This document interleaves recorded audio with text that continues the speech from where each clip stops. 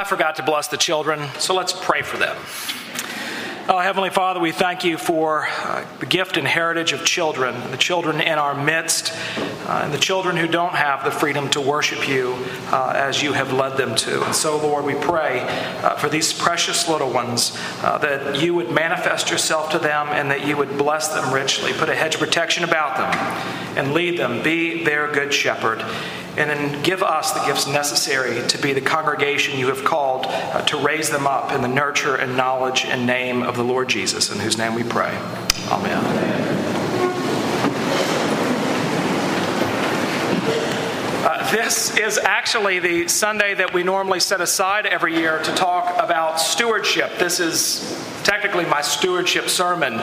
And we follow the lectionary, so we don't get to pick what scripture passages we're going to preach on. And so it's irony, providence, a cruel joke that our gospel lesson this morning would be Jesus telling a wealthy man, "I don't want your money." It doesn't really bode well for stewardship. But we're going to take a look at it and see exactly what Jesus is saying to this man and what is going on in this man's life and answer the ultimate question: what does Jesus want of us? What does Jesus want of us? What is his demand on our lives?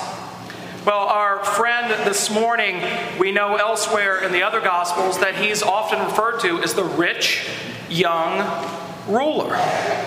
He is a man of substance. He is a man with wealth. He's a ruler, probably the local synagogue, so we know that he's a devout and religious man. He's a man with some authority. And here he is making his way to Jesus. And he falls before Jesus, this man of prominence, who you don't often see falling on their knees before anybody. And he asks Jesus the question, "What must I do to inherit eternal life? Good teacher." Well, Jesus immediately knows what direction this conversation is going to take. And he says, Why do you call me good? For only God is good. He's already beginning to look upon the heart of this rich young man who doesn't know that the man standing before him is the God of the universe, who looks beyond mere external actions and devotion and gazes upon the human heart. And so, Jesus says to him, "You know the commandments. Do not kill, do not commit adultery, do not steal, do not bear false witness, do not defraud, honor your father and mother." Now, if you can count, you'll notice that Jesus has left off half of the commandments. And we don't know whether Jesus just decided to stop there, or maybe it was the rich man who cut him off and said, "Yep, all these I have kept from my youth. I have those covered. If you're worried about my devotion, worry no more." I mean, honestly, let's do a little inventory here. By most standards, I've not killed anybody. I've not committed adultery. I've not stolen. Well, once when I was 12 from 7-Eleven, but nobody knows about that. Why start now? Do not bear false witness. I've not really done that. I've not defrauded anybody. And I've honored my mother and father. I've done very well for myself. I have them set up down in Boca. It's very nice. And I've honored them. Just ask them. Call them up. Well, I think it's very interesting that the commandments that Jesus talked about are actually commandments that are easier to keep externally. Right? They're things that are obvious in our lives if we're doing, killing, things like that would be obvious to the general public that maybe you've done something wrong. Rather than the commandments that really deal with the heart. And of course, these deal with the heart too. This man didn't understand, as the author of the Hebrews said, "For the word of God is living and active, sharper than any two-edged sword, piercing to the division of soul and spirit, of joints and marrow, and discerning thoughts and intentions of the heart." Outwardly, this man was the model picture of devotion and religiosity. He had it together. Now, he wasn't around when Jesus preached the Sermon on the Mount where he said, I tell you, you have heard it said, you shall do no murder. But I tell you that if you've hated your brother in your heart, you're guilty of murder. You have heard it said, do not commit adultery. But I tell you, if you've lusted after anybody in your heart, you are guilty of adultery. Outwardly, he can pull it off. But here's Jesus gazing upon his heart. And then Mark goes out of his way to say this: Jesus, looking upon him, loved him and said to him, you lack one thing. Go and sell what you have and give to the poor, and you will have treasure in heaven, and come follow me. Well, I don't find that particularly loving. I find that fairly disheartening, as this young man did. So how is it that Jesus loved this man by pushing on a very significant bruise in this man's life? He went straight for the heart. His wealth, which hadn't been brought up at this point in the conversation, but everybody around him knew who this guy was, and Jesus, being who he is, knew who this guy was and saw what was really at the center of his life. You see, what this man was trying to do is he was trying to get in good with Jesus based on two things: his religiosity, his outward conformity to the law, while his inward man was not converted at all, and also his wealth. It is loving when the Holy Spirit of God, and in this case Jesus himself, pushes on certain bruises in our lives. And in this case, what Jesus does is he doesn't necessarily go just after sin, because when we think about the things that Jesus saves us from in our lives, we normally think about negative things, bad things, these things like the commandments. But very rarely do we think that Jesus also, his cross, attacks what we perceive to be the best things that we bring to the table. Now, being wealthy, I can understand why it is. Being wealthy, I can understand why it's difficult to come to a place where you feel like you need Jesus. Now, the people who were following Jesus at the height of his ministry, the Bible says that they were sinners and tax collectors. And within that group were a disproportionate number of people who were poor, down and out, plagued with diseases like leprosy and the like. And they were people that you really wouldn't affiliate with or run with, generally speaking. And it's understandable why they were attracted to Jesus, why they heard his glorious message of the gospel and were drawn to him, because they didn't have anything. And at the end of the day, all they had literally was Jesus. But if you're doing well in life, if you're living comfortably, if you don't know want or need, it's kind of hard to drive home the argument that you need Jesus. Well, I need him in those difficult times, but otherwise, I really generally don't need him. Jesus says, you lack one thing. That would be great news for me to hear, because I feel like Jesus would say, you lack a lot of things to me. But to this man, he only lacked one thing. But unfortunately, that one thing was something that the rich young man held more closely, more tightly, and more dearly than anything else in this world: his wealth. His wealth had become an idol. You see, he came to the table thinking, Jesus, this is what I can offer you. And the very best he thought he had to offer, Jesus said, go give it away. And so he goes away sad. And whenever I read this passage, I often, in my heart of hearts, kind of hope that Jesus would say, no, wait a minute, come back. But off he goes. Why? To grapple with the bruise that Jesus has just pushed upon. His whole world has just become topsy-turvy, where he's not exactly sure who he is anymore. And so off he goes, and he's not the only one that's alarmed, the disciples. And I get it.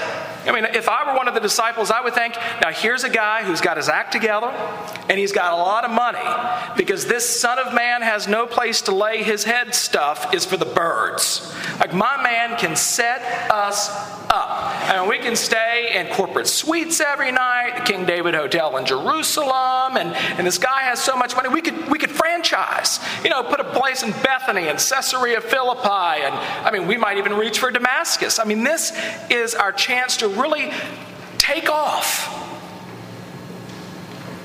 But as he walks away, they're often left with the question, well, if this guy doesn't get in, then who does?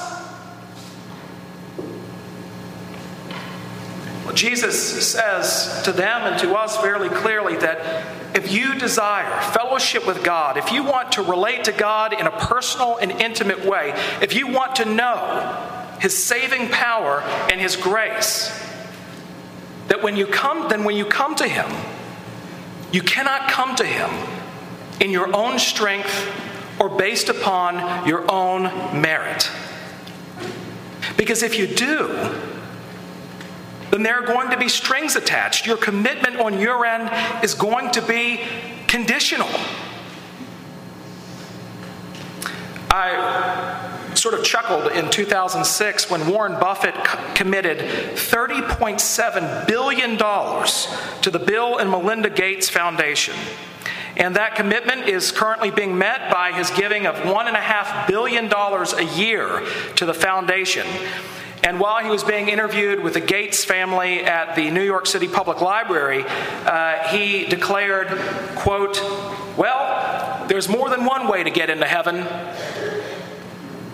Now, on the face of that, I know doctrinally that's unsound, but then I began to think of how cruel believing in that would be.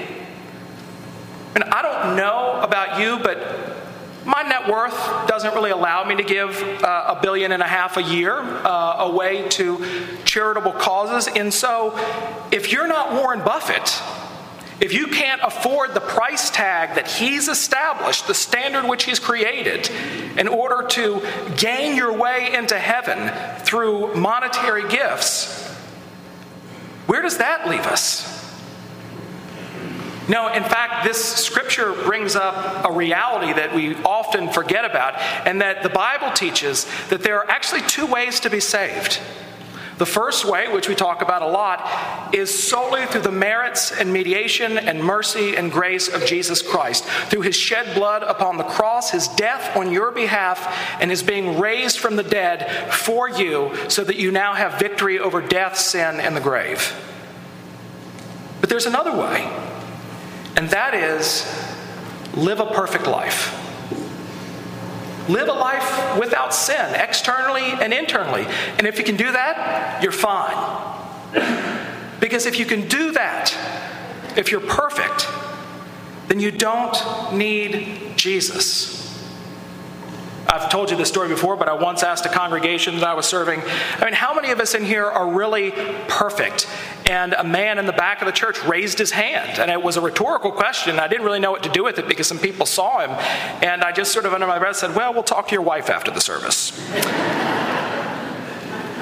Well, we all, if we're self-aware enough, we are aware, because of God's presence in our lives, of the bruises that are being pressed upon in our life. We know all too well our sins and our offenses. And it turns out that Jesus doesn't want even the best we have to offer. There's a wonderful line in our communion service that says, "God, we pray that you would not weigh our merits, but that you would pardon our offenses." God, don't look at even the good we might bring to the table, but forgive us. Forgive us. Look at us the way that you look upon your Son Jesus. Cover us in His righteousness and look upon us in that way. Well, then what does Jesus want? He wants you. He wants you. What did this man lack? A full surrender of his heart to God and Jesus Christ. And what Jesus is saying to this rich young man is, give up your idol. Give up whatever it is that you think will ingratiate God to you. Give up whatever you think is going to bring you wholeness and health in life. Give up the thing that you think is going to get you where you want to go in life. Because in the end, what this idol will do is you think it's helping you, but in fact, it's got a hold of you. And that's why Jesus' death attacks not only our sin, but also any merit that we think we might bring, even things that might seem good.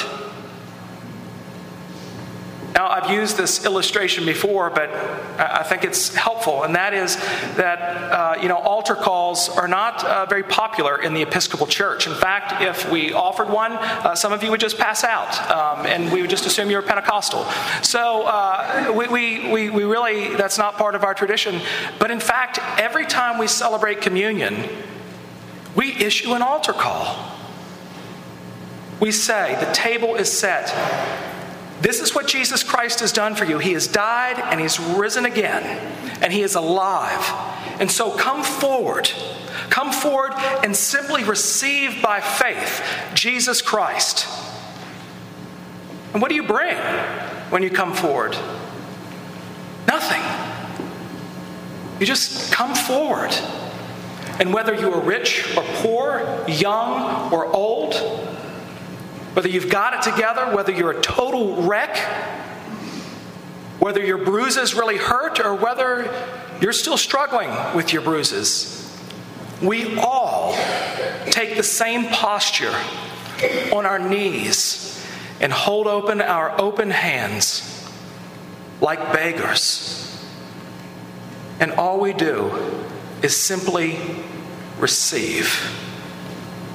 We say yes to Jesus and surrender our hearts and lives to him. And when we do that, when we give ourselves totally over to him by the power of the Holy Spirit, then God begins to use you.